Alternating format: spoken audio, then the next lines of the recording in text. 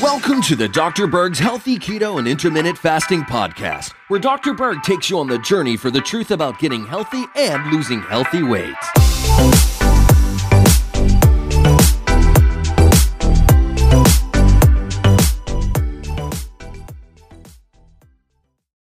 So how does a woman become more fertile? Okay, there's two things. Number one, you have to avoid things that interfere with the endocrine system, and that would be avoiding something called endocrine disruptors by consuming organic foods and staying away from pesticides, insecticides, herbicides, fungicides, things like that. I have a lot of information on that. I'll put some links down below. But in this video, we want to talk about what to take to enhance fertility. Whether you have PCOS, endometriosis, fibroids, or some other condition which throws off your menstrual cycle, or you have repeated miscarriages, or whatever it is, the most important thing to do is healthy keto, because as you're going to find out, when you have high levels of insulin, okay, so if you're on a high carb diet, the ovary's response to that is to increase more androgens, okay, and then that disrupts the entire fertility. So get on healthy keto. Healthy keto is also going to supply all the nutrients. So let's start from number one, something called L-methylfolate. Without enough folate, there's a lot of damage that can happen with your DNA. So folate protects the DNA. Especially when you get pregnant, you don't want to have any type of mutations or damage to the DNA because the body's going to have a natural tendency to abort. Okay, so folate, very important. Number two is zinc. Zinc is very, very important in making sure that the egg matures properly from a small little follicle to a fertile egg. And it just so happens that sperm is loaded with zinc, and so that zinc is essential to make sure that that egg survives. All right, next point is selenium. Selenium is a powerful trace mineral. It's an antioxidant. It has many different purposes, one being decreasing the risk for a miscarriage.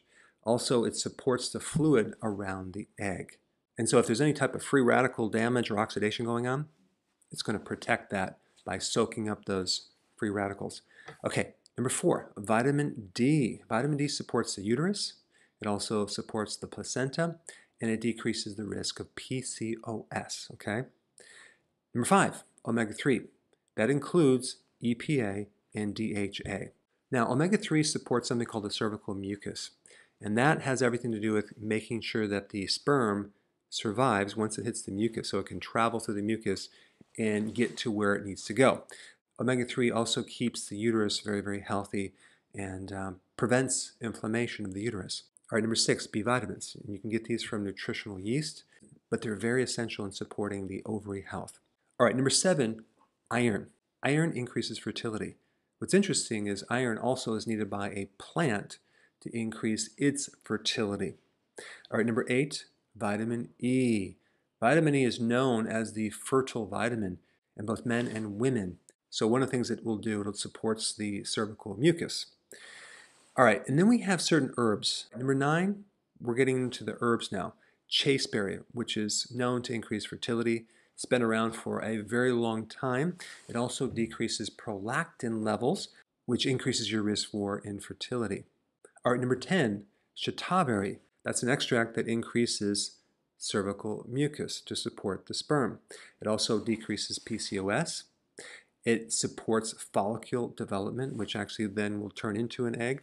And just generally, it improves the quality of the egg itself. Number 11, maca root. That supports the endocrine system in females. All right, number 12, we have white peony root. This supports fertility, decreases risk for PCOS, decreases prolactin levels. It will also inhibit endometriosis, and it also has something called aromatase, which converts testosterone to estrogen. So if someone has PCOS, this would be really, really good to take as well. And number 13, this is a form of inositol called D-chiroinositol. Inositol is essential for the axis between the hypothalamus, pituitary, and the gonads. So it can help a lot of female problems, including making insulin more sensitive. And if you noticed throughout this entire video, PCOS is a common thing that will make you infertile.